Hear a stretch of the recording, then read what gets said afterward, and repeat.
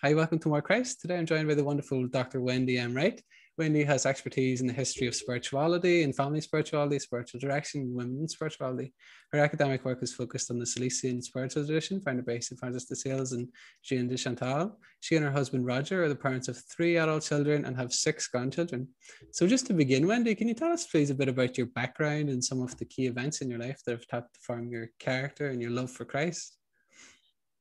Well, at this point in my life, that's a long story.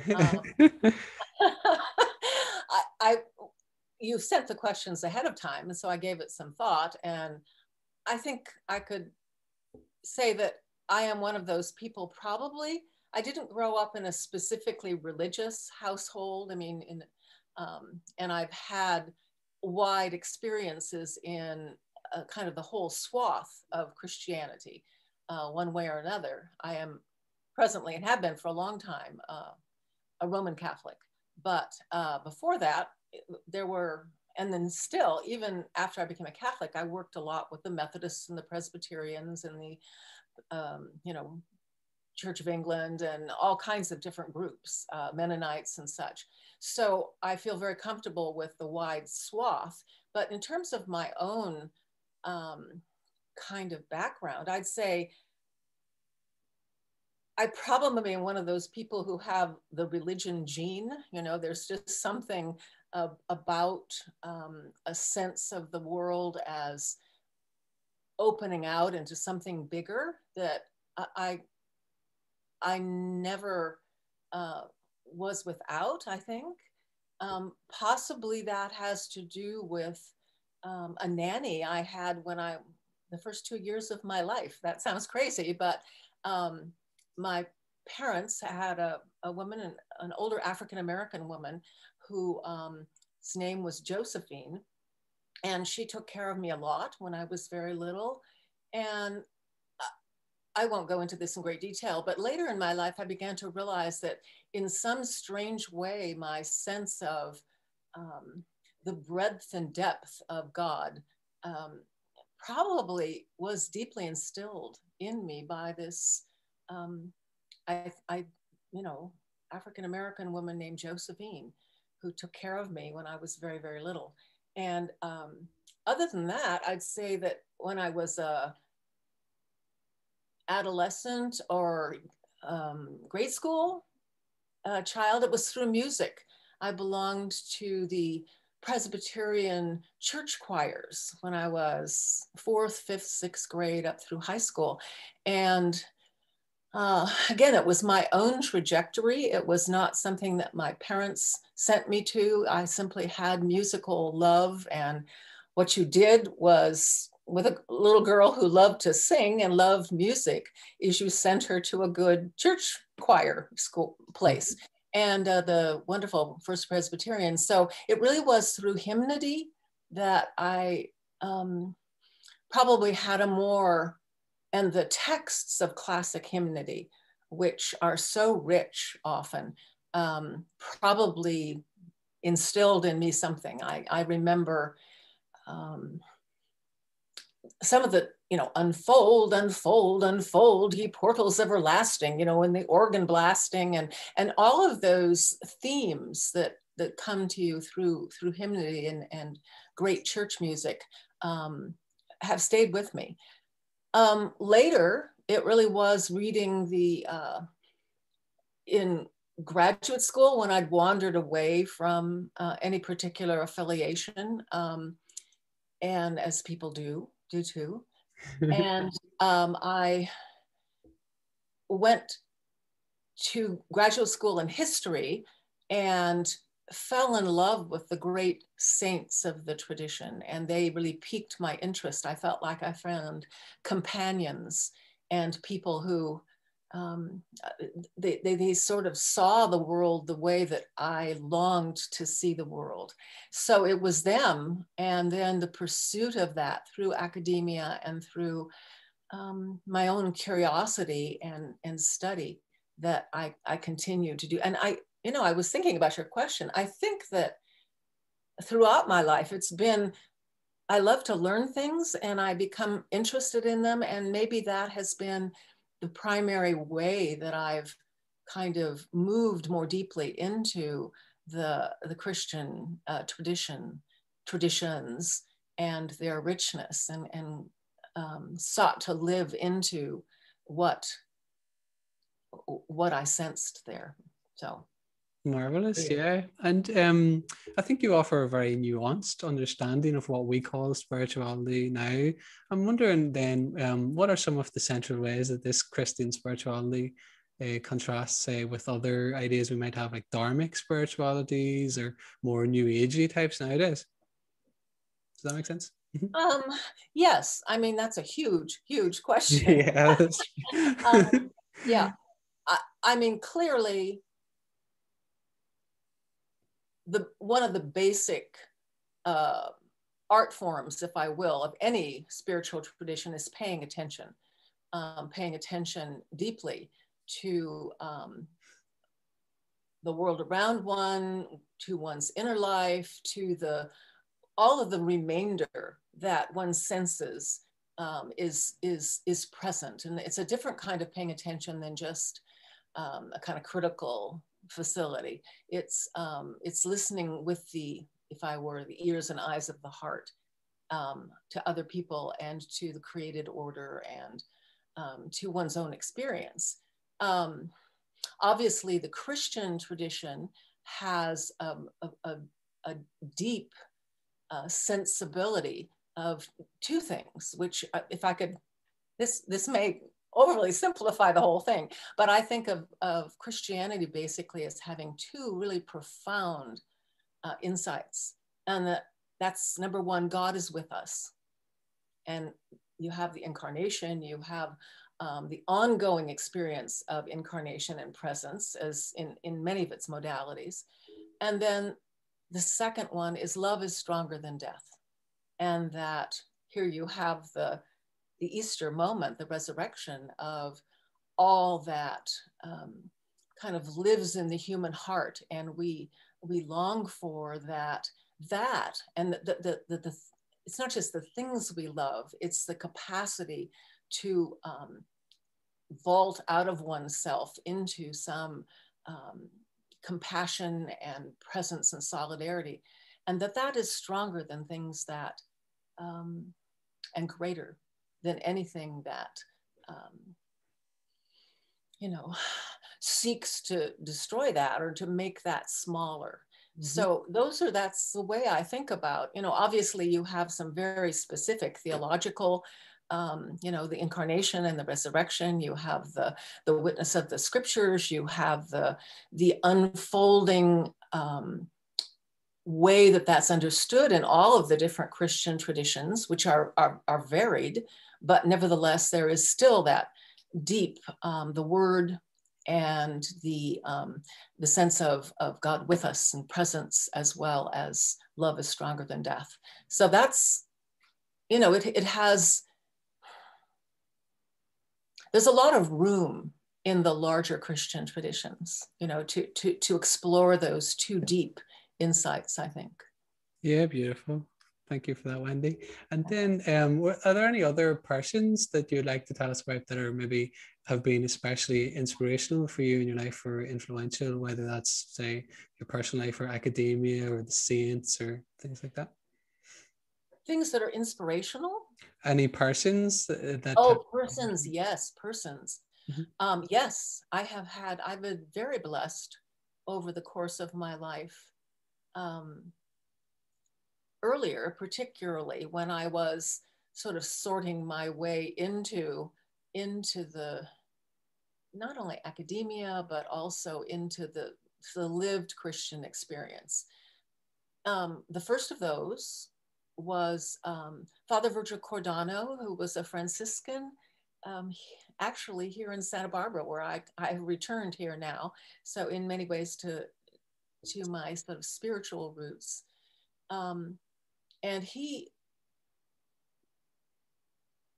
was the pastor at the Old Mission. He's a Franciscan. And if you know Franciscan theology at all, you will know that at the root of Franciscan theology is this notion of the enormous fecundity and generativity of God's love, which is from the beginning.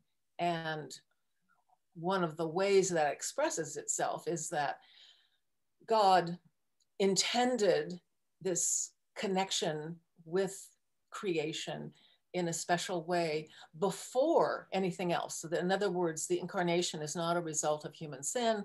The incarnation is the intention of God from the very beginning. And that Franciscan sense of the generosity of God and the joyfulness and the mystery of love, which just suffuses everything. I think I caught that from Father Virgil. And he was one of the first, I didn't know what a spiritual director was at that point, but he was the first person who really mentored me into that. And then simultaneously, Dr. Walter Capps, who was at the university, I did my doctorate under him, but it was also a deep convergence of his own discovering the contemplative tradition, my discovering the contemplative tradition, and being mentored by him and having a deep friendship with him. And then Father Joe Power, who a little later I met, who was an oblate of St. Francis de Sales, who was a great friend and mentor in the Salesian spiritual tradition. And then there were other people too who I can point to in the past who've been just present in themselves to a deeper questioning and a deeper longing. And I connected with that, and they connected with that in me. So those people have been very important. Yeah, my children have been very important too, very differently. They've taught me probably humility more than anything else, as well as how to just have a heart that breaks open and can contain a whole bunch of stuff. They've been great teachers to me too. Wonderful. Thank you, Wendy. And now if we may look at some of your works and see how some of these things have been, I guess, incarnated in what you've written and so on. So you've written The Rising, Living the Mysteries of Lent, Easter and Pentecost, which I want to look at because we're in the season of Lent in part. So this book draws upon your experience as a scholar, teacher, wife, mother, believer, and brings us back to some old truths with new ways of connecting to them. And you blend scripture, the spiritual classics, art, poetry, and our everyday experience, highlighting the vitality and importance of these seasons, these fasts and feasts. So since we are in Lent, then what makes us this time so important, and how has it taken shape in your own life? Well, just to preface that a little bit, that Rising is a part of one of three books that I wrote on the liturgical seasons. The first one was actually the one on Advent and Christmas. And I was asked to do it by the Upper Room. A lot of times, I spent a lot of time just reading through the lectionary and then drawing on what you've mentioned, some of all of those different aspects, because I think of the Christian tradition as coming in so many different ways. In other words, it isn't just about, I believe this thing or this idea, the ideas are certainly central to it, but there's expressed in so many different ways, in art, in music, in the word itself, which opens out in the interpretation of the word and the way it lives over the centuries. One thing I love about the liturgical year, which is that it gives texture to time. And this is Lent, and it's the time of drawing back, of reflecting. I have laughed with a couple of people that I know about, here we are in the middle of a pandemic. Aren't we already doing Lent? What do we need to do new this year? That it has been a time of reflection and going back. it can be for some people a time of discipline, you know, of paying attention to things in one's life that are in the way of keeping you open and, you know, your heart open.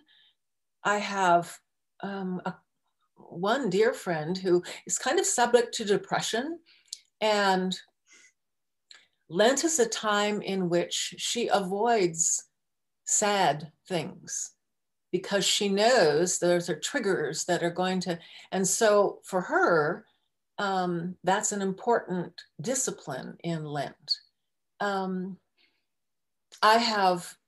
It has been a very different Lent this year in terms of partly because it is already so sort of stripped of the ordinary ways that we interact with people, and becoming used to that, becoming accustomed to it without becoming kind of flat. I think that's been one of the hard things for me during this time. It's been a very difficult time in the United States. It's been politically, culturally, you know, tumultuous and heart-wrenching. And add to that the response to the vaccine, or to the you know, COVID-19, which has divided people. I mean, you know, we're just at, you know, at odds with one another as a society. And I think for myself, paying attention to things that allow me to not ignore all of that. You can't, I mean, that's part of the spiritual life is also, this is real, you know, this is where you live. This is your moment in time. At the same time, allowing myself to breathe into it and also to find moments of beauty. It's been very important, and it's taken me longer than Lent. It's taken me through the whole last year, but now in Lent, I find myself really attentively looking for those little things. We're very lucky in this pandemic that we can actually walk outside. The weather is nice, and we live near a big open 320 acre kind of preserve. And so you don't have to be in contact with a lot of people, you know, and paying attention to the birds that show up there, paying attention. My husband noticed a road runner. I don't know if you know, I have road runners, but they're as a sort of desert thing. Nobody thought they were here, but I saw him and I took a picture of him. And anyway, paying attention to those small things, paying attention to the garden, to the way that the plants, learning all of their names. I need all of the names and their sort of stories and what they need, the plants. That has been important for me this Lent. So it's an intentionality to the rest of one's life, whether that means giving up something, whether that means attending to something different, whatever that is that keeps you from allowing your heart to be open, I think. Marvelous. Yeah. Thank you, Wendy. I think that moves us on nicely to my next question, actually, which is, we have already hit upon this a little bit, but what is it then that we are celebrating at Easter, and how does this transfigure and inform all of those areas of our lives, like some of those that we've mentioned and more? Yeah, Easter. Okay. Well, again, to me, and again, this is those persons who are, I certainly can, as an academic, walk you through all of the nuances of the theology of, and that's important. That's an important discipline. But just in terms of living it, I do think about love is stronger than death as being the mystery of Easter. I also think that I'm appreciative of the fact that Easter is not just a day, it's a whole season in the liturgical, it's a 50-day season, because I always find that when Easter comes, even in the Roman Catholic tradition and in other more liturgically oriented traditions, you have a whole, you have the Triduum, you have Holy Week and Holy Thursday and Good Friday and Holy Saturday. So you're working up to this, event that's happening. But as I try to live into it, I often find myself kind of like, what happened? Yeah. And so it's been important, and I love the readings of the first week after on the Common Lectionary after Easter, because they're all about the appearances, because the disciples didn't get it either, Mm-hmm. and it's like each year, and that's what's so wonderful about the liturgical year, because each year it's never the same. You're always living into it differently, and it's unfolding differently for you. There's not one kind of cookie cutter or stock kind of response to Easter. It has to come new each year. And I love the sense of each time the disciples, Thomas putting his, needed to put his fingers in the side, or the disciples on the beach, and they're going, or the ones on the road to Emmaus, like they don't even recognize him. And I feel like that's an important part of it. It's like, it's already, but not yet. And we're constantly discovering the mystery of God with us, the mystery of love is stronger than death. And, and then Easter is a time, that whole 50 days, maybe where you can open to that a little more, just a little more each year. Yeah, magnificent. And a lesser known one then is Pentecost, even amongst Christians, it seems. What are some of the key lessons that you hope to remind us of about Pentecost, and why are they so vital to the life of the church? Well, people will say, that's the birthday of the church, is Pentecost, when the disciples are gathered together and the Holy Spirit descends and, enlivens them, that Pentecost is something which is ongoing. In other words, as we are, our lives are so sort of fragile and so partial, and yet there are moments when the Spirit penetrates, or the Spirit speaks, or the Spirit allows us to move into something deeper out of ourselves. And so that experience of being present to the Spirit, spirituality in a classic understanding of spirituality in the Christian tradition is about the Holy Spirit. The term is used more broadly today to talk about, not about the influence of the Holy Spirit or the presence of the Holy Spirit. It's used to talk about a more general and generic way that human beings try to live into something that is transcendent, however they define that. So the term is not used as a Christian term in most parlance, but it is it comes from the Christian tradition. And although it was also a pejorative term for a while, but it comes, out of the Christian tradition. And Pentecost really is a celebration of the mystery of the Spirit, but it's also the mystery of, to use the classical term, of the mystical body of Christ. That is the church, it hopefully is more than a gathering of people who happen to share a few ideas or something like that, but it is an inspirited community at its best.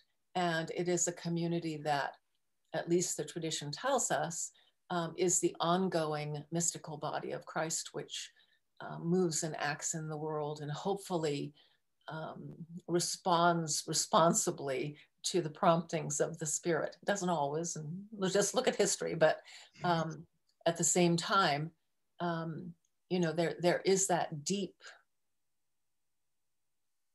reality, I think, that somehow persists, and Pentecost is a celebration of that.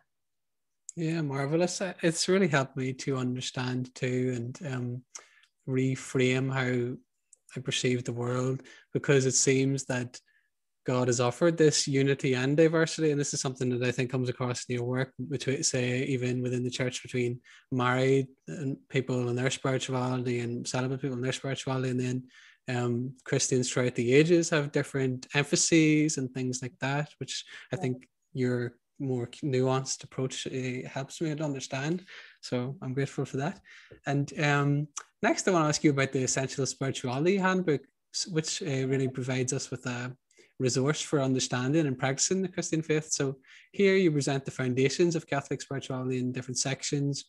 Mm-hmm. So to grow in distinctly Christian, the spiritual life, truly and humbly, how should we approach things like prayer and attend ourselves to that? Sorry for these questions.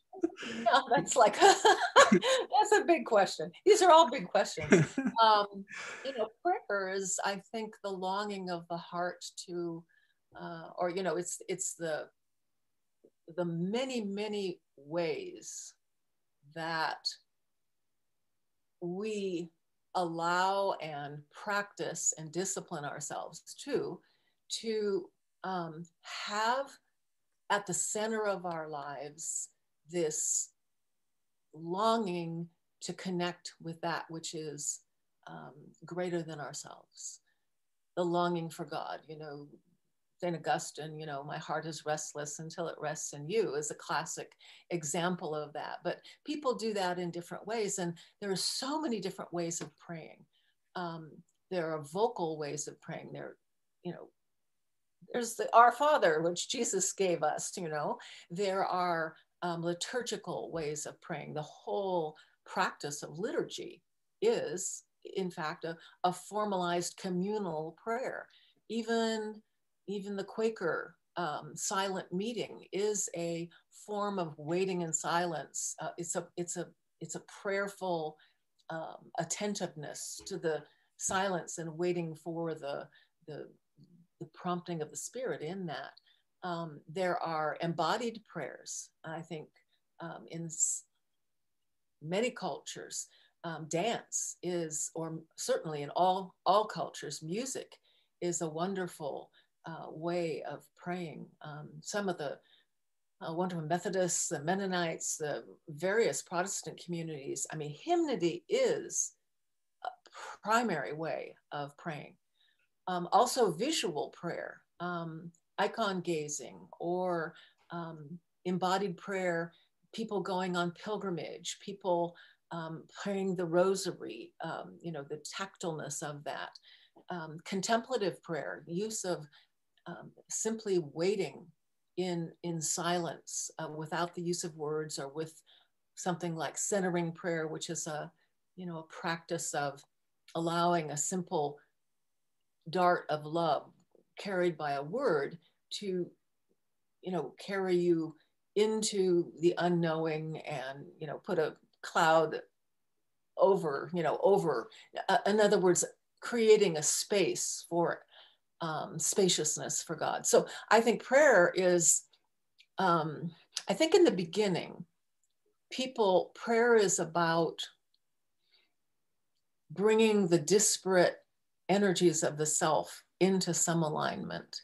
So it's often helpful to have a kind of particular practice that allows you to do that. Taking time to, you know, I have a little candle I light, and then I say this particular thing, or I do this with other person, you know, there's a kind of discipline to it. Eventually, and then some people are good at this from the very beginning, prayer can become something that you do all day long without being churchy about it. I mean, it's just a spontaneous awareness of the presence of God and a response to that. But I think what's important about prayer is learning to hone the heart in the direction of what the deepest longing of the heart is. And there is a practice to that, and that people need to find at different times in their lives different ways that that works and what carries them. And some people, kind of get stuck in one way, or they're told they have to do a certain thing, and that is prayer. And I don't think that's always very helpful. I also think that people throughout their lives will, ways that they have prayed or they've experienced presence or God, goes away, or it, different events challenge that, or you grow out of it, or and that it's a constantly changing reality, I think. And there's a certain humility in that. And then there are times of, whole seasons of prayer that are very dry and dark. And, it's a wonderful, wonderful, I think it has to do with this bringing the energies of the self into some sort of alignment so that you can continue to pay attention and to move into that deeper longing. Excellent. Thank you, Wendy. I think too, something that's important that I was going to ask you later on, but this I think dovetails with it, is at that individual level, that is reflected in the society, and certain emphases in the Christian tradition can become ossified, and people think this is the only way to pray, and oh, you can only say the Jesus prayer, or oh, you can only say the rosary or whatever, but that's not the truth. And it's demonstrably false from the historical records and everything, which I think your work is very, very helpful in bringing to light. So does that make sense? Yeah, it does. Absolutely. Yeah, I mean, it's a funny kind of, we do have communal prayer too, and I think that's very important, the gathered community. And that's not always, doesn't always align with one's own personal way of praying, and yet spirituality is about, it's not just about me and God, or me and my growth or something like that. It's about, the human community, and it's about us loving one another. And so coming together in a gathered community is a very important way of praying. And it may not be, and sometimes it's deeply, profoundly moving. But there are other times when, it's the kind of thing you do because it's the way we share it together.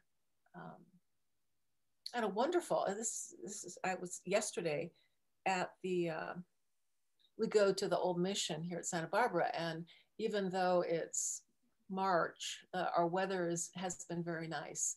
And so even in the pandemic, we can celebrate outside. People bring lawn chairs. There's a great big lawn and a portico out in front of the place, and they set up a portable altar and a sound system, and it's it's liturgy as you go, but people have to stay distant and wear masks and all that kind of stuff. But at the same time, there we are, maybe 100 people all separated from one another in this great big area. And yesterday, there was a young girl, she was maybe 12, 13, and she was doing her first communion with her father. She was Latina. And usually the first communion in a Catholic setting is, you're in the second grade and you've got your group of friends and you're all wearing little white dresses and little suits, and it's a wonderful rite of passage. But this young woman, her father was apparently worked as the gardener at the mission, and speaking of the gardener, anyway. Anyway, her father apparently had really wanted her, even with the pandemic, and they can't have, classes or anything like that. And it was her first communion, and she was there in a lawn chair that was covered with a white satin cover with, a beautiful flowers on it. And she had this lovely dress in the, Latino community. The children just dress, up for these events. And she was there, and there was something about having her present there. It was such a touching moment. Her father was so proud of her. I don't think her mother is, there was no mother there, so I don't know what the situation was, but her father was so deeply, and it was so special. And here in the middle of this insanity with the pandemic and this, the way we're all wearing masks and we're all separated from one another and everything. And yet right in the middle of that was this touching, presentation of this one young girl who was having her first communion, and everybody waited, and she got to go up first, and her father and her brother went up with her. And, and we're all separated, and everybody has their hands washed and everything like that. But there was something about the power of that, that life moment and the celebration of it, which was a deeply sacred thing for this family and for the whole community in the middle of this, craziness. And it just, it was very beautiful. And there's something about the gathered community. I don't know these people. I probably will, I never have a chance to go, I don't know anything about it, but there was something about being present to that, and something about welcoming her into this community that was much more powerful than a lot of things I do by myself. So there you go. Yeah, that's beautiful. I've experienced some of those things too. Thank God. There's maybe sacramental breakthroughs. And in London, in this huge cosmopolis, I worked in a small Catholic school, and there were many Filipino families there, and they were so devoted and devotional. And I think, unfortunately, that's something that many of us have lost, even in Ireland, which is a very traditionally Catholic country. They had these lovely May processions outside the school, and it was so full of life and vitality. It was amazing to watch and partake in as much as possible. So I think I can understand what you're saying there. So another thing I want to ask you about is, there's a lot of talk about Christian values and stuff, but I think that you and others have talked about virtues, and I think that's a much more helpful approach probably than talk about values. So I want to ask you, what's the importance of the virtues, and how can we live those out in Christ distinctly? Yeah, well, I mean, faith, hope, and love are the great ones. Mm-hmm.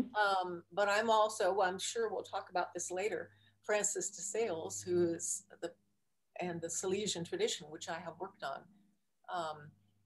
talks about the little relational virtues, gentleness, humility, simplicity, patience, cordiality, as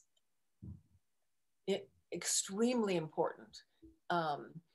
So the first thing I want to say is a virtue is something that you practice. It's a habit. I mean, that's Thomas Aquinas, right? From the get-go. And so a virtue is not a kind of character trait that you are born with. We're all born with personal character traits, things that we have to, work against, and things we have to encourage.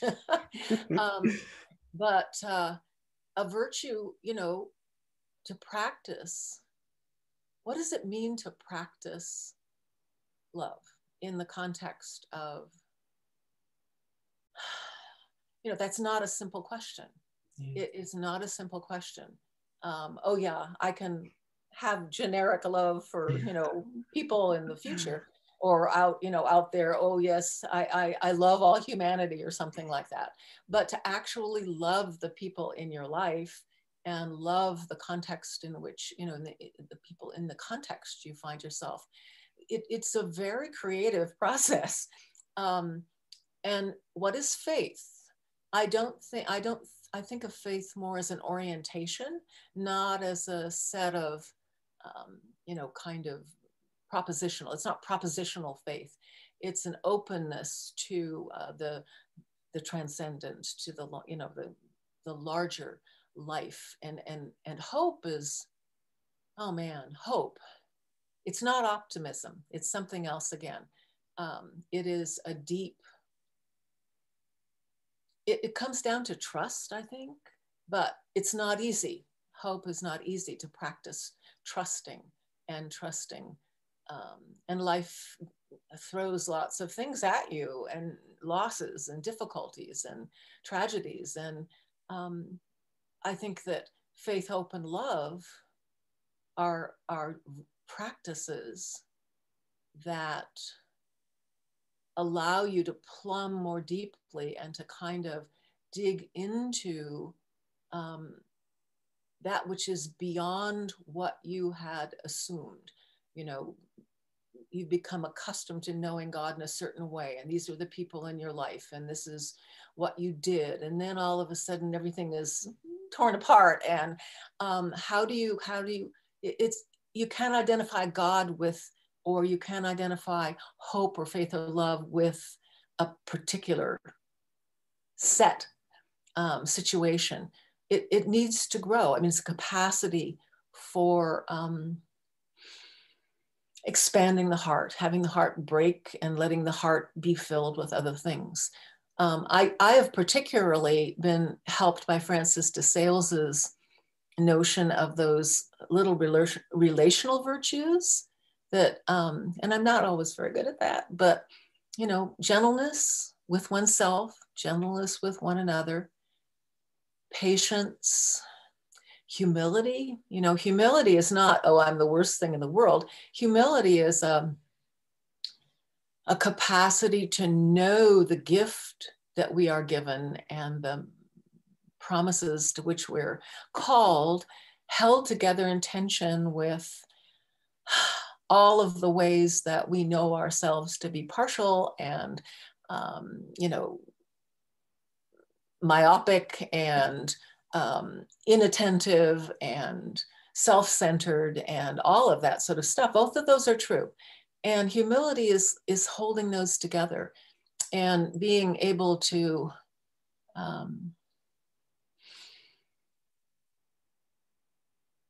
love deeper and know that God loves you deeper than your own expectations for yourself and your own failings and your own this, that, and the other thing. Years ago, Father Virgil Cordano, the thing that really, I mentioned him, he's a wonderful Franciscan. I listened to a little tape that he had done. It was a little homily on one of the, one of those John, not in John, the Gospel of John, but one of the, I forget where the text is, but he translated this way: God is greater than your own condemning heart. And I remember being just knocked off my socks with that one. And I have to keep continuing to move into that. And I think there's a practice of that, of forgiving oneself, knowing one is forgiven, and yet you also aspire to love more deeply, to care more intentionally, to kind of come out of yourself and your own self-preoccupation. Other people help me do that. I help you do that. That's one of the things about the pandemic that I found the most, the solitude is, I don't mind solitude, but you can get kind of squirrely about yourself too.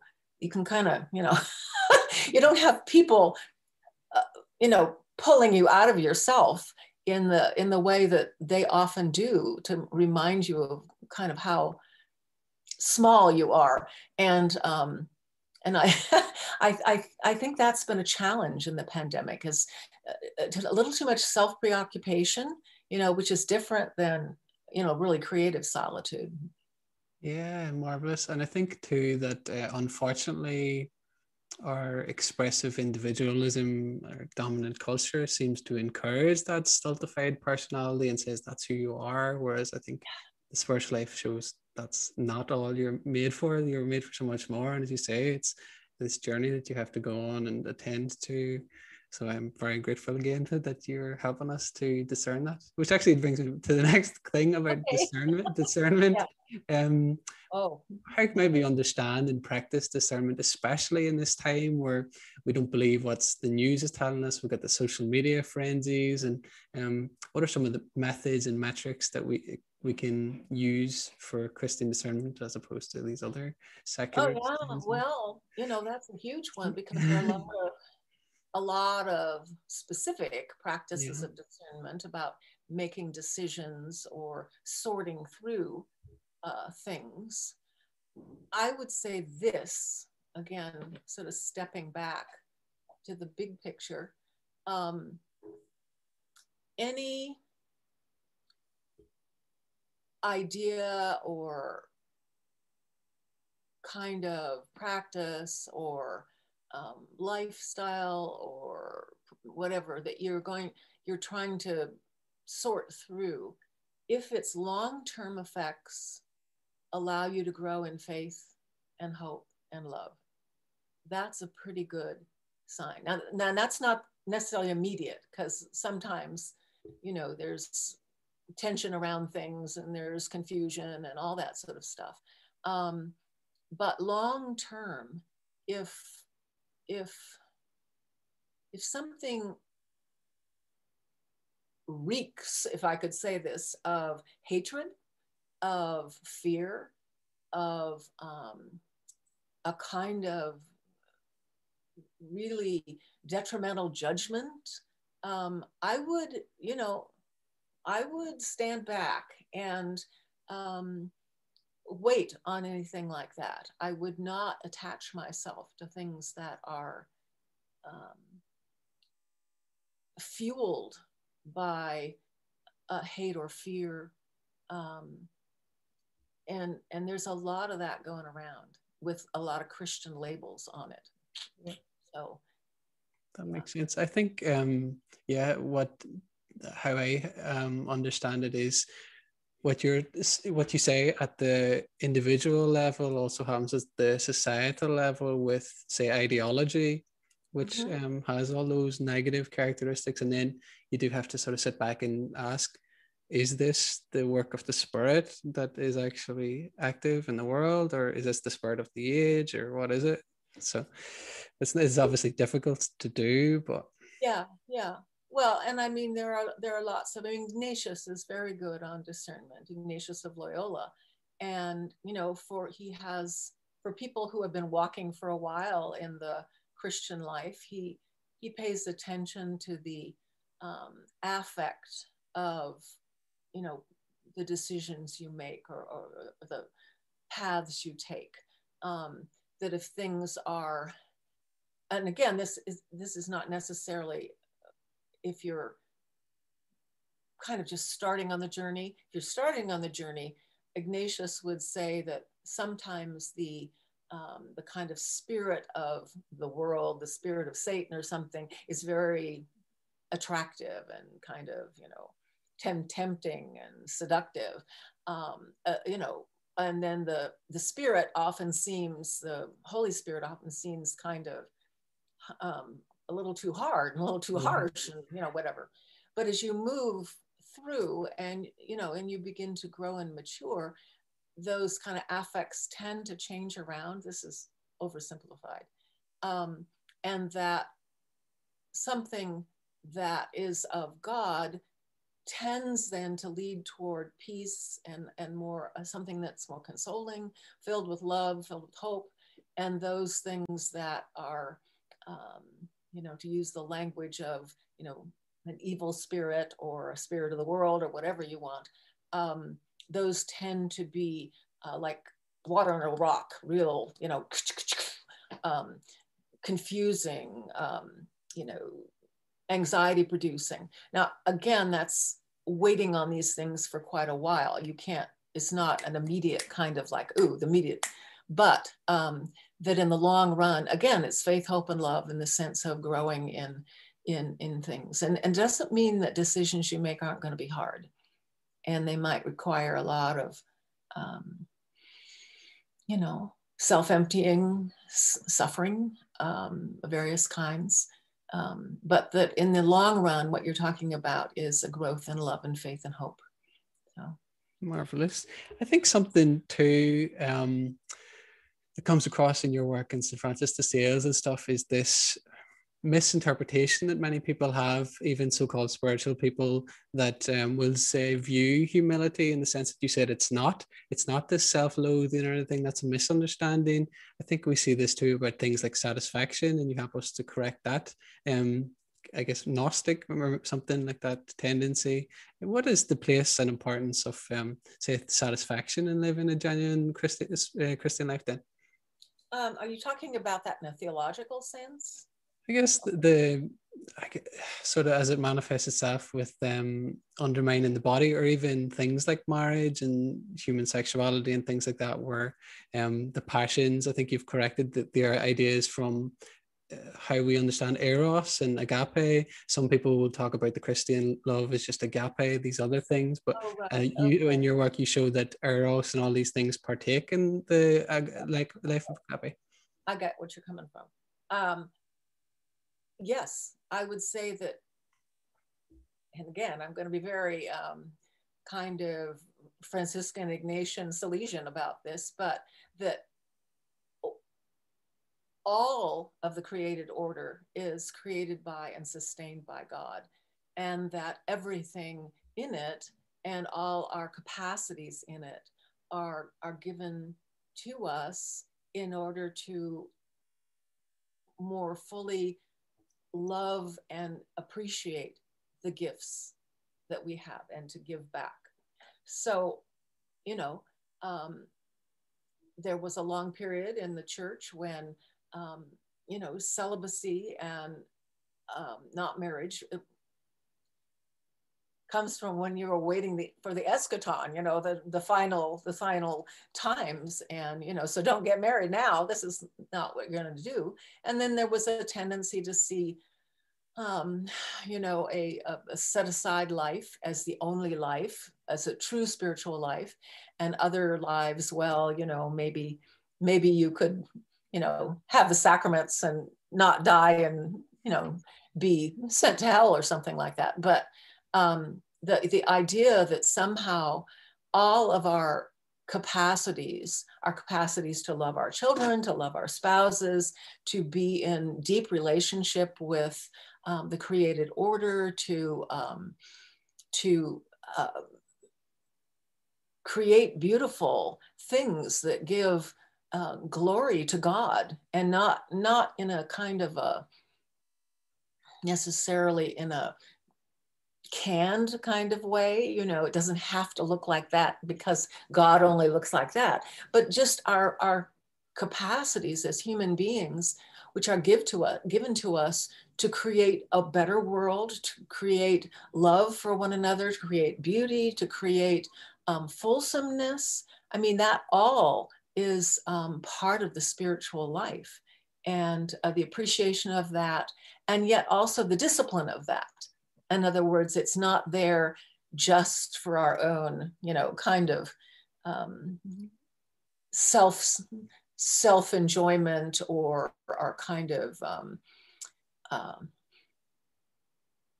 I don't know what to, I mean, one can take great pleasure in things and delight in things, and one should, but there's a way in which it becomes self-absorbing and kind of addictive too. So that there needs to be an awareness of holding these things lightly and tenderly too, and holding them in a way that they don't possess us and we don't possess them. Yeah, marvelous. And I think this comes across in a few of your books, I would say, about family life. So Seasons of Family's Life, Cultivating the Contemplative Spirit at Home, and Sacred Dwelling, Discovering and Living Your Family Spirituality. Yeah. I want to ask you about those, and what are some of the ways that family life can serve as a context for nurturing, say, contemplative practices in the home and so forth? Yeah. Well, I guess I think of contemplation not necessarily as only you know, being apart and in silence, which is a kind of classic way of thinking about. Not that silence and solitude are not necessarily, they're very important arenas of self-awareness, of awareness of the presence of God. And I think everyone needs times where they cultivate that. At the same time, most of our lives are not, you know, especially if you have young children. Oh my, you know, it's full of activity, it's full of anxiety, it's full of, you know, caretaking, it's full of having to earn a living, it's full of worried about, you know, the roof is leaking, it's full of, you know, making sure that, you know, a child is sick and going to get the right, you know, it's full of all these anxieties and these caretaking activities. And yet, in a strange way, those are the things that crack you open the most. It's one thing to go away in your solitude and silence and take a deep breath and say, yes, here I am, God. It's another thing to have your expectations, or, you know, I mean, before I had children, I always thought of myself as a patient person. And then I discovered that, you know, that was a very kind of limited sort of patience. And I had to learn that. I had to learn how to step back. I had to learn to care more. I also had to learn sometimes to step in and take, you know, charge of things that were hard for me, or to challenge, or to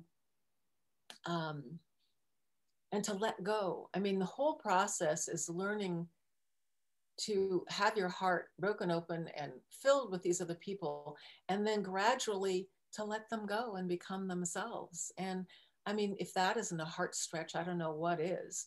And I think it teaches you a lot about individual people and how different they are, and how you need to be different for different people, and what you need to bring to the table for other people. They're also different. And yeah, it's a constant learning. And learning how to love, I guess. So yeah. Wonderful. I think that shows again the nuance with differences in love. So those distinctions aren't abolished. And that's something that I have a problem with in terms of some theological, I guess it's complicated, but the way people talk about, say, family and marital life is natural versus the supernatural spiritual life and things like that, I find that dreadfully mistaken. I think your work has taken us beyond, say, what John Paul II was talking about. I talked about this with an Eastern Catholic, Dr. Michael Martin too, and how we can focus on the actual eschatological significance of these things. And I think it comes across in your work too, this cruciform quality of how we live and become more human in Christ, precisely how we do make those sacrifices for our family members, as you're kind of suggesting there, which I think is wonderful. So I think that offers us hope. And I wanted to ask you about it. What are there other signs that you see within the church, and how it's growing to appreciate and integrate these insights more? Well, you said that very well, I have to say. But not the question, the comment beforehand. Well, you know, I mean, the church is so interestingly both universal and local. And I find a great deal of hope with, in the Roman Catholic Church, with Pope Francis. I find him extremely expansive in his view. I know there are plenty of people who do not like Pope Francis, who preferred a much more codified, clearly defined, here are the boundaries, this is how you do it kind of Catholic world. It's not that he's tossing the the disciplines or the rules, if you will, out. He's much more pastoral in what he approaches it, and I suppose that has been my kind of approach too. I mean,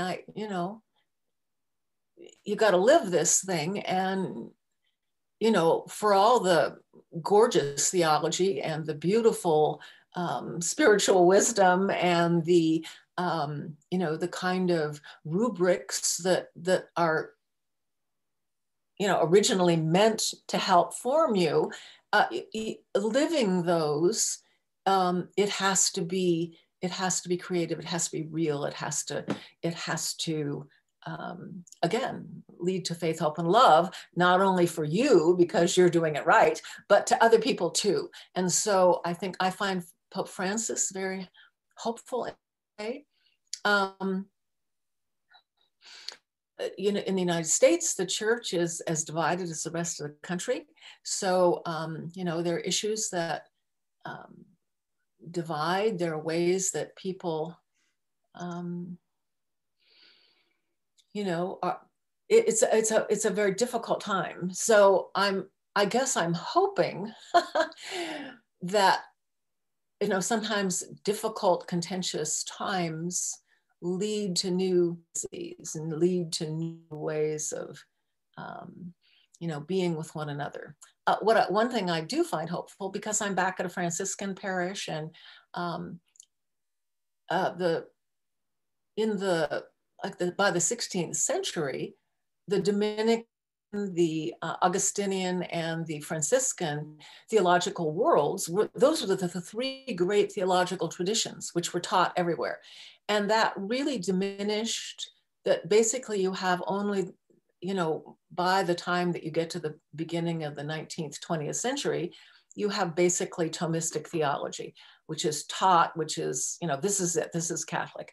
And that's been a great, and the Augustinian is there too, although I say the Protestant world has taken the Augustinian thing, to another, to a different place. But I have been heartened by feeling that the retrieval of the Franciscan theological tradition, and I'm talking on the level of theological teaching and knowledge and stuff, is becoming revived and more brought to the surface, both academically and more popularly. I think of the Jesuit tradition has, the Jesuits worldwide, I think, are really moving on social justice stuff. And I find that very, very heartening, because again, it's not just about, us being perfect and getting saved or something.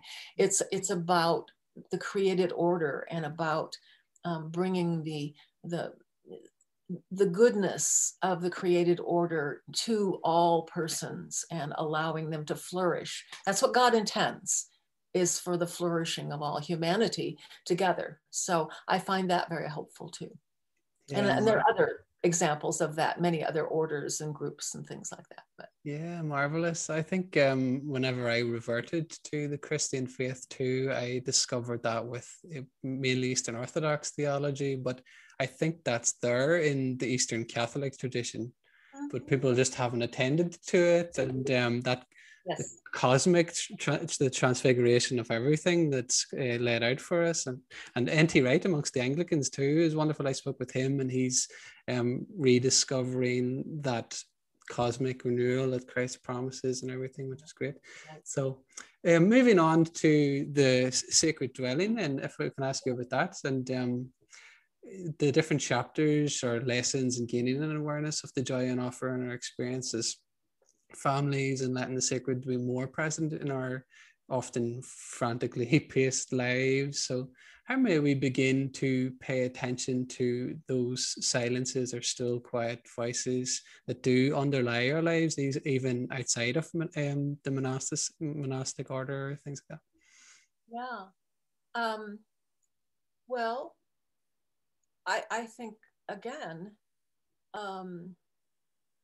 times of birth, times of death, times of all those kind of liminal spaces in family life, open us up.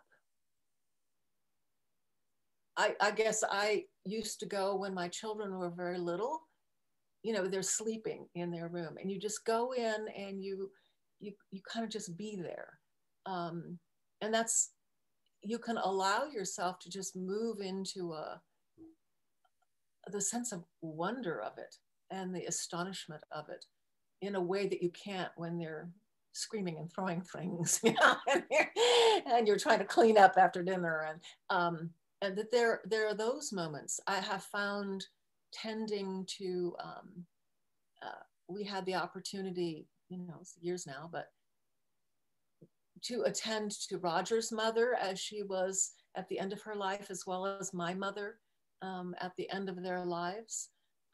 You know, to be much more attentive to that, to be present to that, to be aware of the, you know, when you, especially with my mother, I mean, sitting, waiting for somebody is, you know, in a hospital room, or, and it's not as easy when you're, you know, desperately hoping somebody's going to get better. But there's also an opening, even when someone dies or there's great sickness, to realize how much this matters and how much the person has meant, and to begin to try to pay attention to that more frequently. You know what I mean? That I think about my own mother. She's been gone for 11 years now, but I often find myself saying, I wish I could call her and say hello, you know? And that brings me to the, not only the memory of her, making that live, but also how I need to also practice that with my husband, you know, and practice that with my children when I am able to phone them and talk to, listen to them, to practice that with, I do quite a bit of spiritual direction here. And right now I'm doing it all virtually, but still, you know, I started with all these people in faith, person to person, and to bring that and to help them to be aware and to sort of savor those moments that they need to hold in their heart and remember them. And that becomes a habit of paying attention that way. And you know, then finding them in your own experience is important. Marvelous. So can we move on to Heart Speaks to Heart now, and the Salesian tradition? So you introduced us to this spiritual sensibility which has influenced Christians across the centuries. What is the Salesian tradition within spirituality, and how can it inspire us today?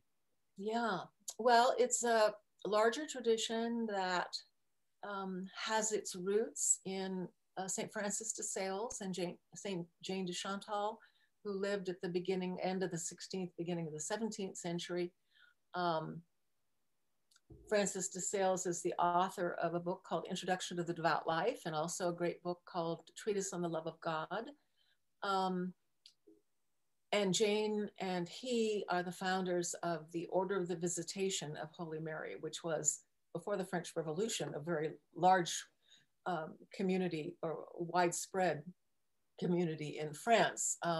It's still alive, but it's not as widespread. Then in the 19th century, there were a number of communities that were founded inspired by the teaching of Francis de Sales. And the Salesians of Don Bosco and that whole family, the Daughters of Mary, Help of Christians, the Salesian Cooperators, there's a whole cluster of those. The Oblates of St. Francis de Sales, the Oblate Sisters of St. Francis de Sales, the Daughters of St. Francis de Sales, and another group of cognate communities. And they all tried to carry this particular spirituality in very different ways, different, you know, foci with what they do with it. But it all has to do with quality of heart. Francis de Sales had this, he was also very influenced by the Franciscans, but he was like an incredible, polymath. He read he lived at the time of when the Renaissance had transformed learning. He was taught by the Jesuits. He read the patristic authors. He was schooled in scripture. He knew the medieval theologians. He knew Renaissance art and poetry. And I mean, he was extraordinarily broad in his approach to things. But he drew from the tradition and framed his a particular synthesis of the tradition in the way of what he called the world of hearts. So he had this, he used the metaphor of the heart to describe the heart of God, which is, like a fountain, like a womb, which is this overflowing love which poured out into creation and created the world. And in the created in itself, the point that is most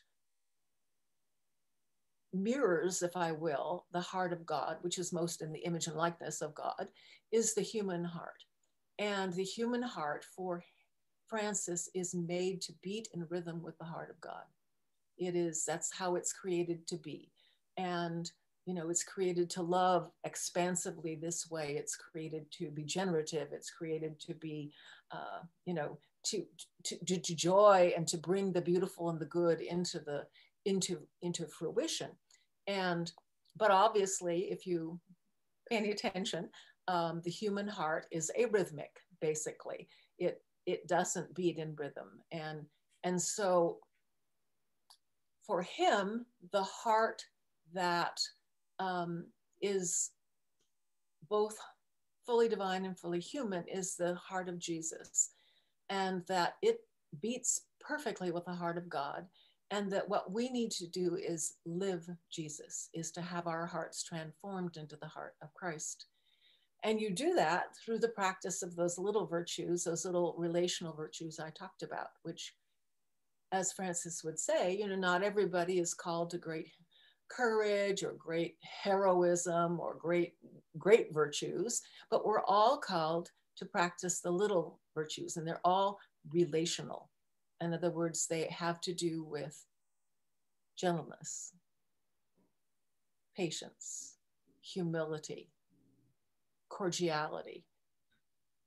Basically, if you stop to think about it, for him, that is loving your neighbor as you love yourself, treating other people as you would like to be treated. And it's not just being nice. It's a really radical kind of thing. It's very hidden kind of, and, interior, but it is profoundly radical. And to practice that and to bring that into being is what it means to have an exchange of hearts, or to work on exchanging the heart with Christ, of our hearts for the heart of Jesus. Because for him, when he read scripture, he read that wonderful passage in Matthew 11, 28, 30, which that whole thing usually gets preached about, take my yoke upon your shoulder, my burden is easy, that kind of thing. But for him, it read this way: come to me and learn from me, for I am gentle and humble of heart. So for him, the revelation of the heart of God is gentleness and humility. That is how God is. That's how God deals with us. That's the way God loves us and loves creation. And that's how we learn. Come to me and learn from me, for I'm gentle and humble of heart. It's, so the heart of Christ is the revelation of the nature of the divine, which is, for Francis de Sales, again, it's this extraordinary, love story between God and the created order, but from the beginning. And again, he was Scotist, he was Franciscan in his thinking about Jesus came not because we messed it up, because that gives too much emphasis on we then control God from that point of view. Yep. But God is intended to be in union with the created order. And Jesus's incarnation and then the death and then the resurrection, this, breaking the bonds of death, is God's way of moving into our arrhythmic hearts over, we get them all wrong, it's all self kind of self-protective and fearful and, power hungry and all the things that, human hearts are prone to do when they're left askew and when they're left with human sin. And for him, it's that deep quality of heart, of gentleness and humility, which is not with people, it's not just being nice. It is a deep and profound respect, a kind of nonviolent respect for the dignity of every person and for oneself, really, if to put it in more contemporary terms. Yep, amen to all of that. Thank you, Wendy. And I think that's really evident in the story of Mary. And I want to ask you about Mary, if I may. So Mary and the Catholic imagination, Le Point Vierge and the Lady of Angels in her city. Am I pronouncing that right? Oh, Vierge with French. Is that French? I'm assuming it's French. Yeah. French is leaving a lot to be desired. So in that book and lecture, you helpfully reflect upon the nature of the Catholic imagination as it's viewed through the figure of Mary, and suggest that she might be considered the global Catholic Church's Point Vierge. So I want to ask you what that means and what's significant about this. Yes, well, I started years ago coming back to Los Angeles, which is my home city. And Los Angeles is, in terms of its Catholic population, is the most diverse Catholic city in the world, a diocese in the world. It has everything in it. It has a microcosm of the entire global Catholic Church. And I've had a long kind of love affair with Mary, and a number of years ago, I took a sabbatical and started a project of going and trying to find out kind of who Mary is in LA. And I visited all the different churches and communities, the Filipinos, the Vietnamese, the various, Central America and Guatemala and, Mexican, Irish, Polish, went on and on, all the immigrant communities that still had, a legacy in Los Angeles or a living presence in Los Angeles, and did this, just paid attention to how people love her. And they love her in different ways, but she brings everyone together. And eventually, after I did all this research, I came to think of her as exemplifying the strange and wonderful kind of paradoxes of the Catholic imagination. It's this global phenomenon with this strong sense of sacramentality. In other words, you have this sense of the created order opens out into something else. It's not, it doesn't stop there. It's not just something that, you can perceive in and of itself. It has this quality of the invisible is accessed through the visible, that remainder. So it's a profoundly sacramental imagination that exists in the Catholic Church. It's also an imagination that holds together the tensions between the universal and the particular. So the Catholic thing is both global, and it wants to have, not only in terms of its politics or its identity, but it also has strong sense of the importance of universal values and universal, reality. And yet it also has a very strong sense of the particular, the little things, and the marginalized, and those who are left out, and those who are not paid attention to. And, so you have this strange, kind of paradox between the universal and the particular, both of which are absolutely important in the Catholic imagination. Some of the other, I explored that in a variety of different ways. And I find all of those things strangely held together in the person of Mary, in the way that people, she allows for each community and each group to understand their kind of ultimacy in their particular way. So she dresses like them, and she speaks like them, and she speaks to them, and yet she also opens out it as something very, very cosmic and important she gives access.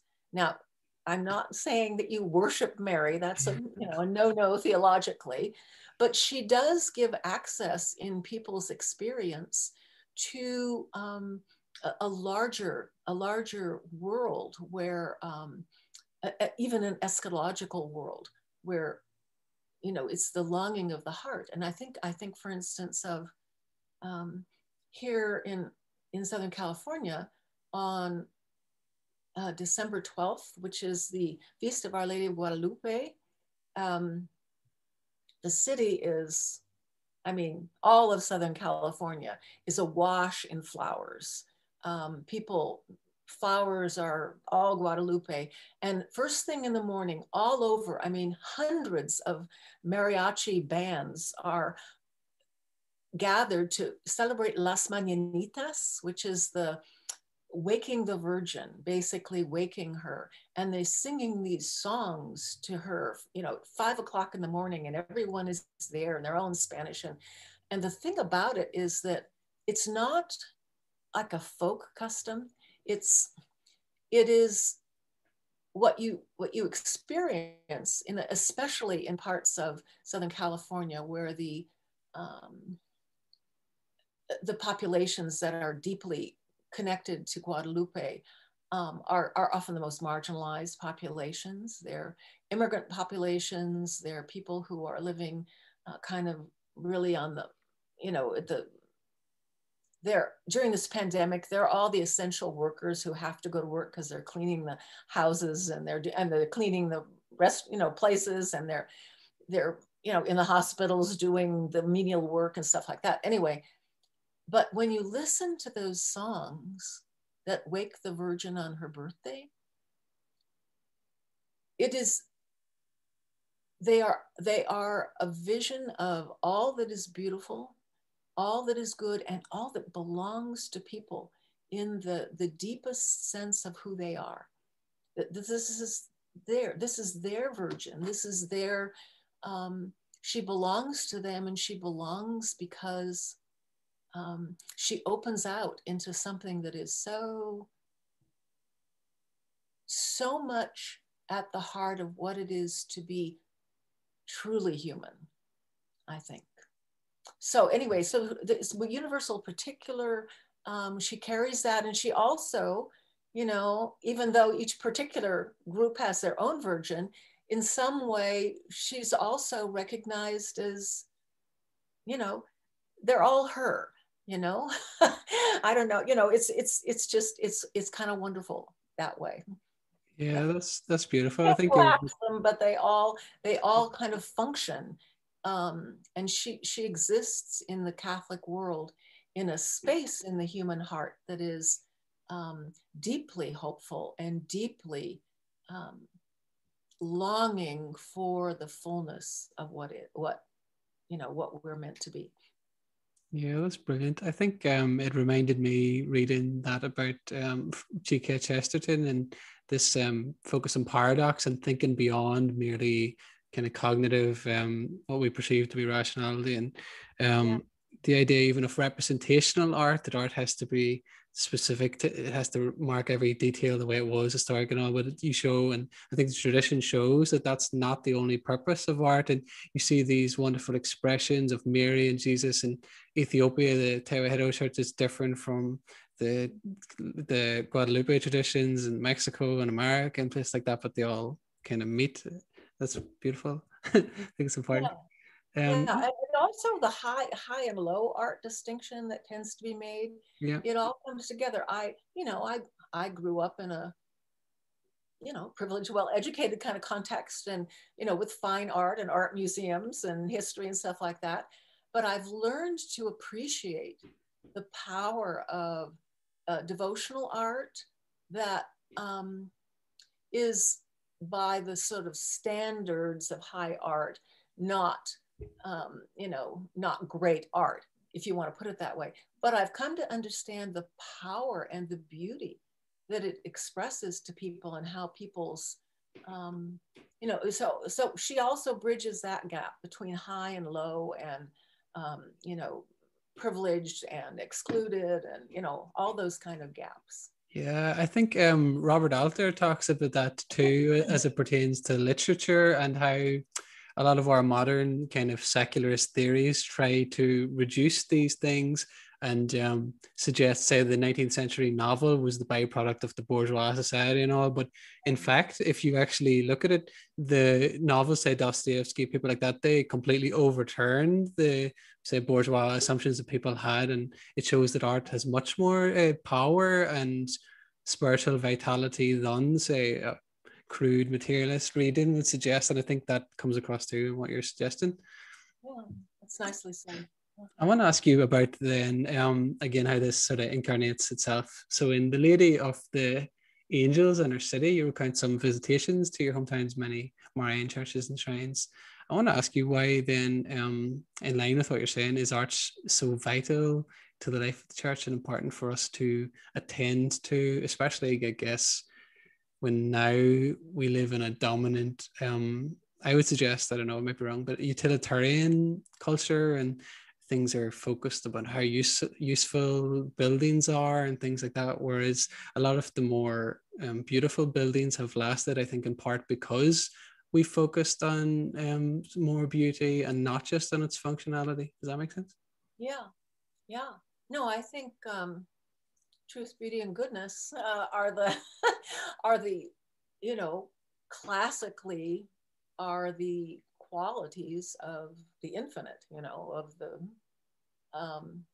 and to ignore one of those, to just say, oh, it's all about truth, propositional truth, or it's all about it is about goodness, yes, but it is also about beauty and the capacity of the human spirit to move into the more, the remainder, if you will, through the beautiful. And people do that in different ways. There are different styles of beauty and stuff, but beauty is important, and that's one of the reasons liturgy is important too. And high, low liturgy, whatever. I mean, I don't want to make a judgment about anything, because different kinds of liturgy work for different people. But creating a space and creating a process and creating buildings and creating pieces of art and stuff or retreat centers, or labyrinth environments and places where you kind of get out of the utilitarian mindset, and you're transported into something else, or you're allowed access into it. I think that's very important. And it is about beauty. It is about beauty and qualities. Yeah. Yeah, marvelous. Thank you, Wendy. I want to ask you then, in line with that, what are some of your favorite places around Los Angeles, or ones that you think are particularly important that you have written about? Well,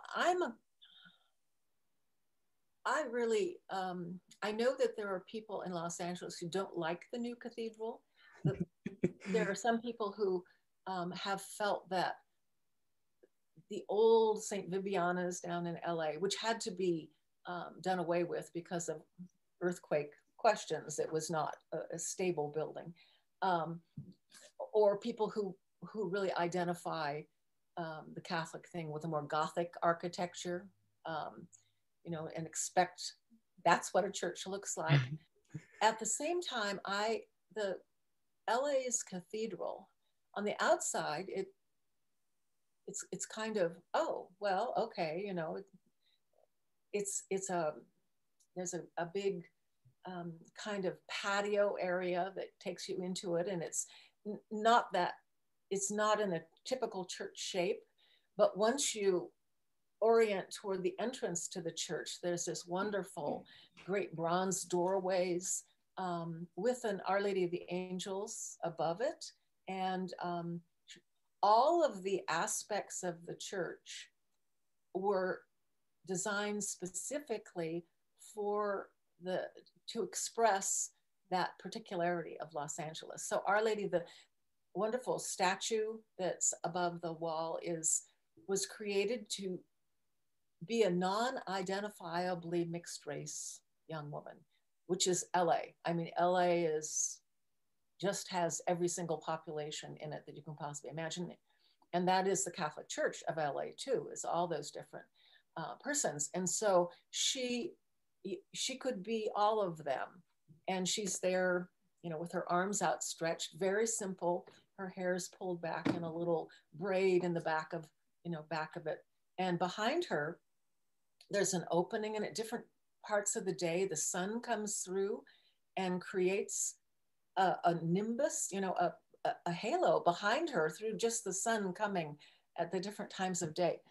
Within the church, I mean, I don't want to give you a whole church tour here, but I think it's an amazing building in that one of the things that's the most famous about it, you go into the entrance here and you're just in side chapels, and then you turn around and you know, completely, and you enter the church itself, and the church, the sanctuary itself, and it moves downward slightly. In other words, everything moves your attention and actually physically moves you down toward the great part that is, you know, where the altar is going to be.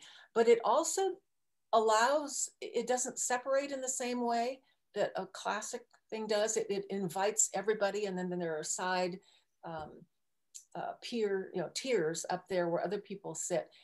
Along the side of the main sanctuary are these amazing tapestries, which were painted originally and then done in, I believe, in the Netherlands or Belgium, somewhere, that by a, you know, tapestry making place. And they're all the saints, and they are all processing down toward, they're more than life size, they're bigger than life size, these tapestries, and they're all moving toward the altar like you are as well. And the faces of the saints, they have the names on them. So there's a Francis de Sales, and there's a, you know, St. Bernard, and there's an Augustine, and they're like that. But the faces are done directly from people in Los Angeles. So the artist has the faces of the people of Los Angeles in, you know, in the garb of these other saints. And so, and then in the front of it, there's this extraordinary, I don't know if it's a painting or a mosaic or something behind the altar.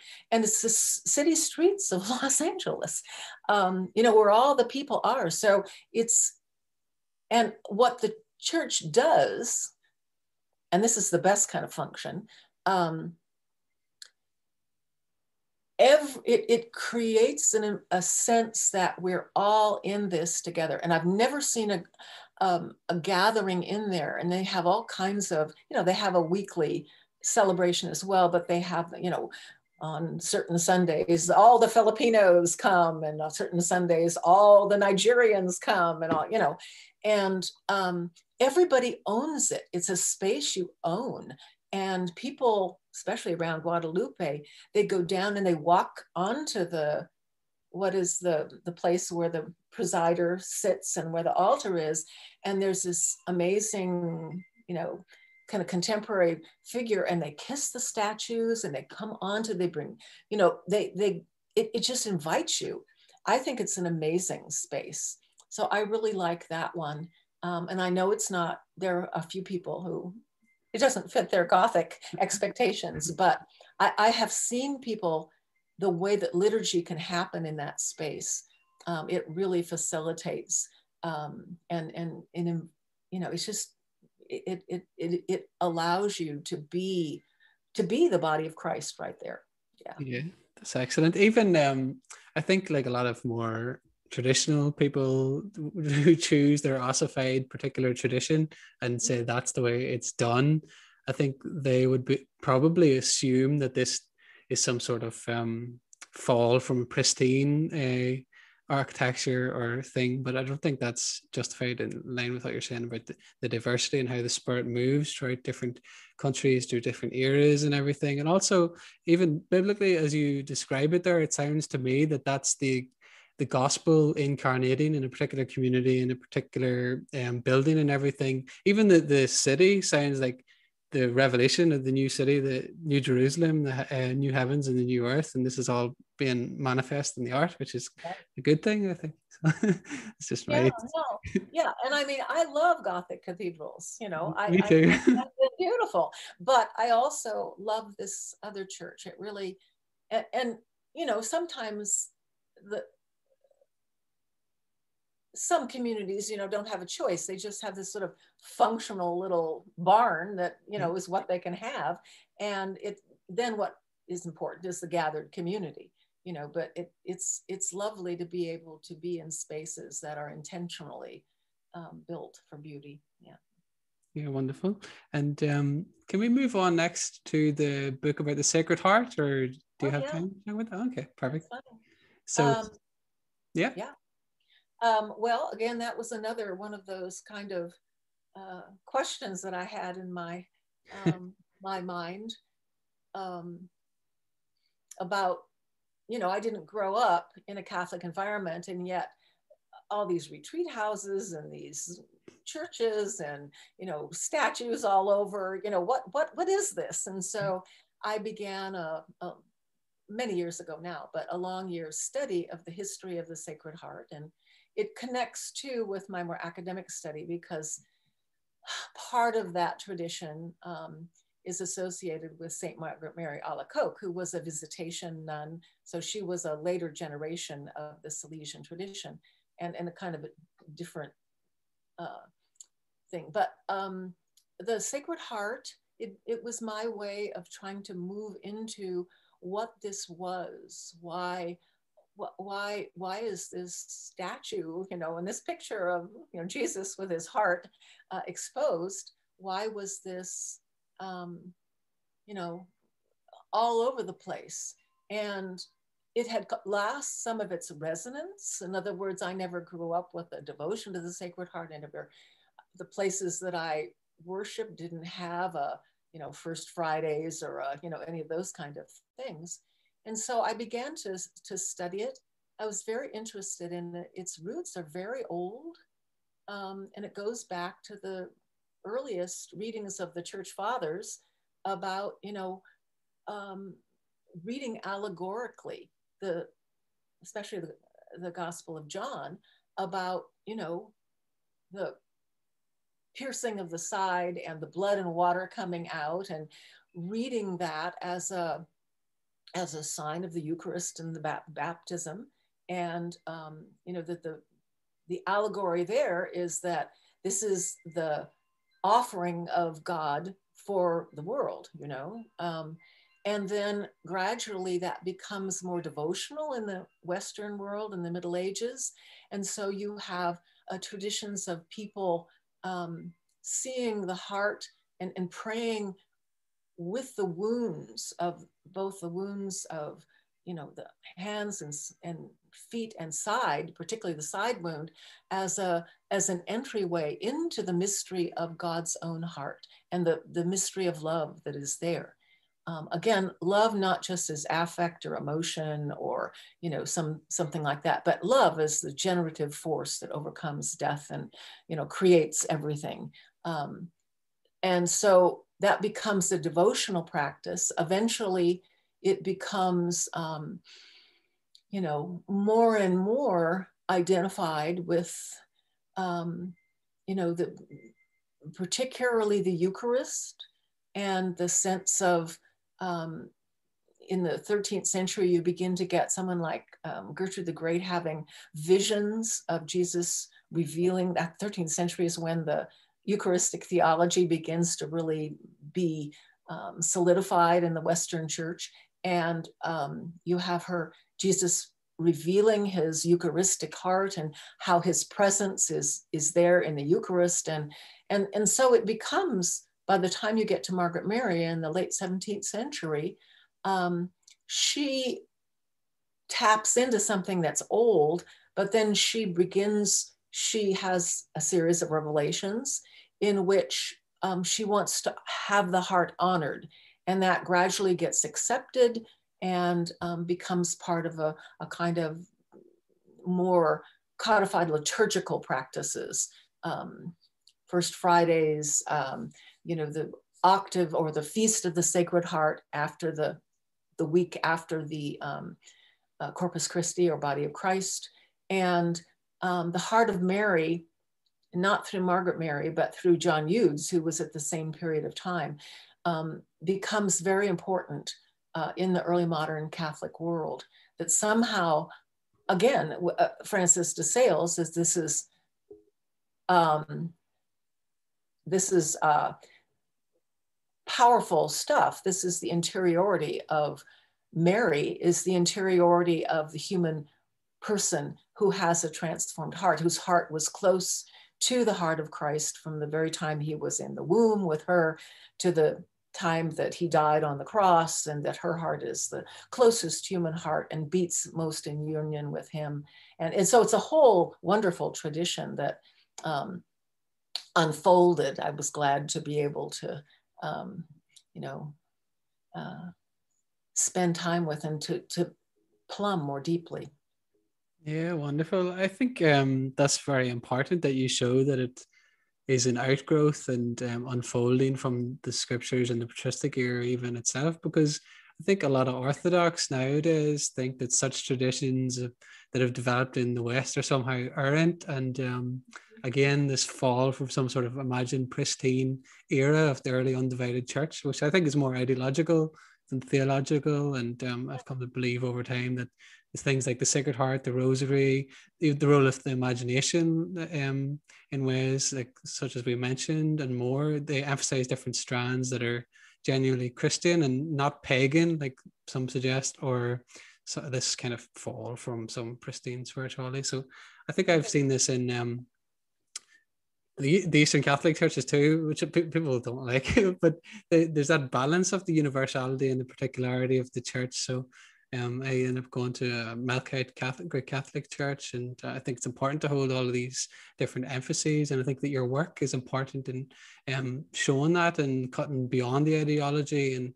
And Bernard McGinn, the wonderful scholar in mysticism as well, I think he demonstrates this case of emphasis and a both and from east to west and north to south and everything else. Does that make sense?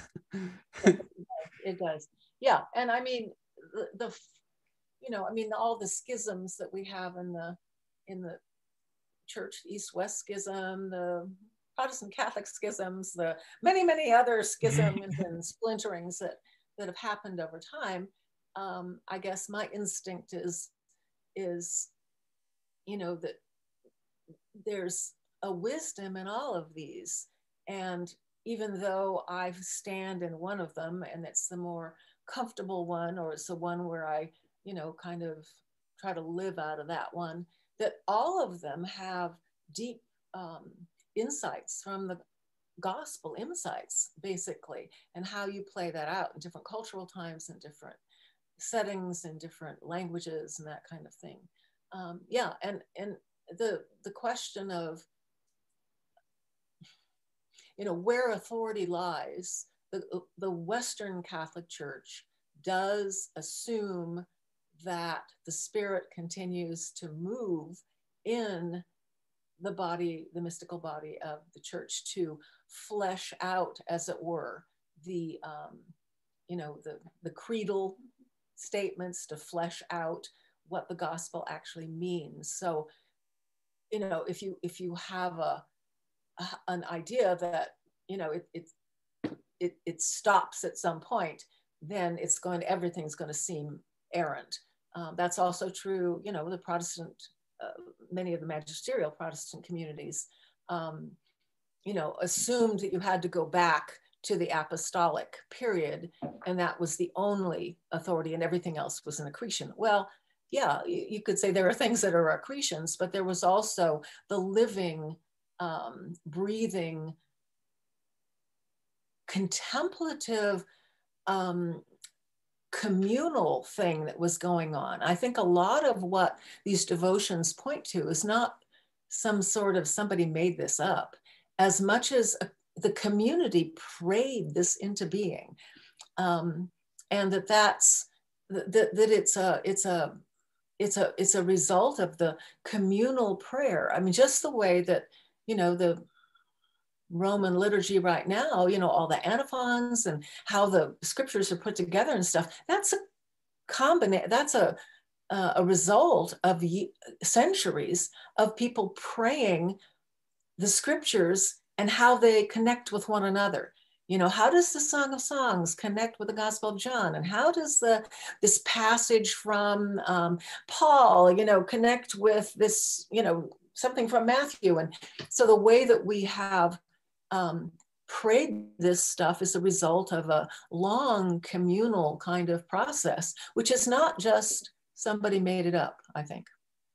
Yeah, most important. Thank you so much, Wendy, and thank you so much for speaking with me today. And I just want to ask you before we go, is there anything else that you're working on at the moment, or that you still feel the passion to get involved with in the future?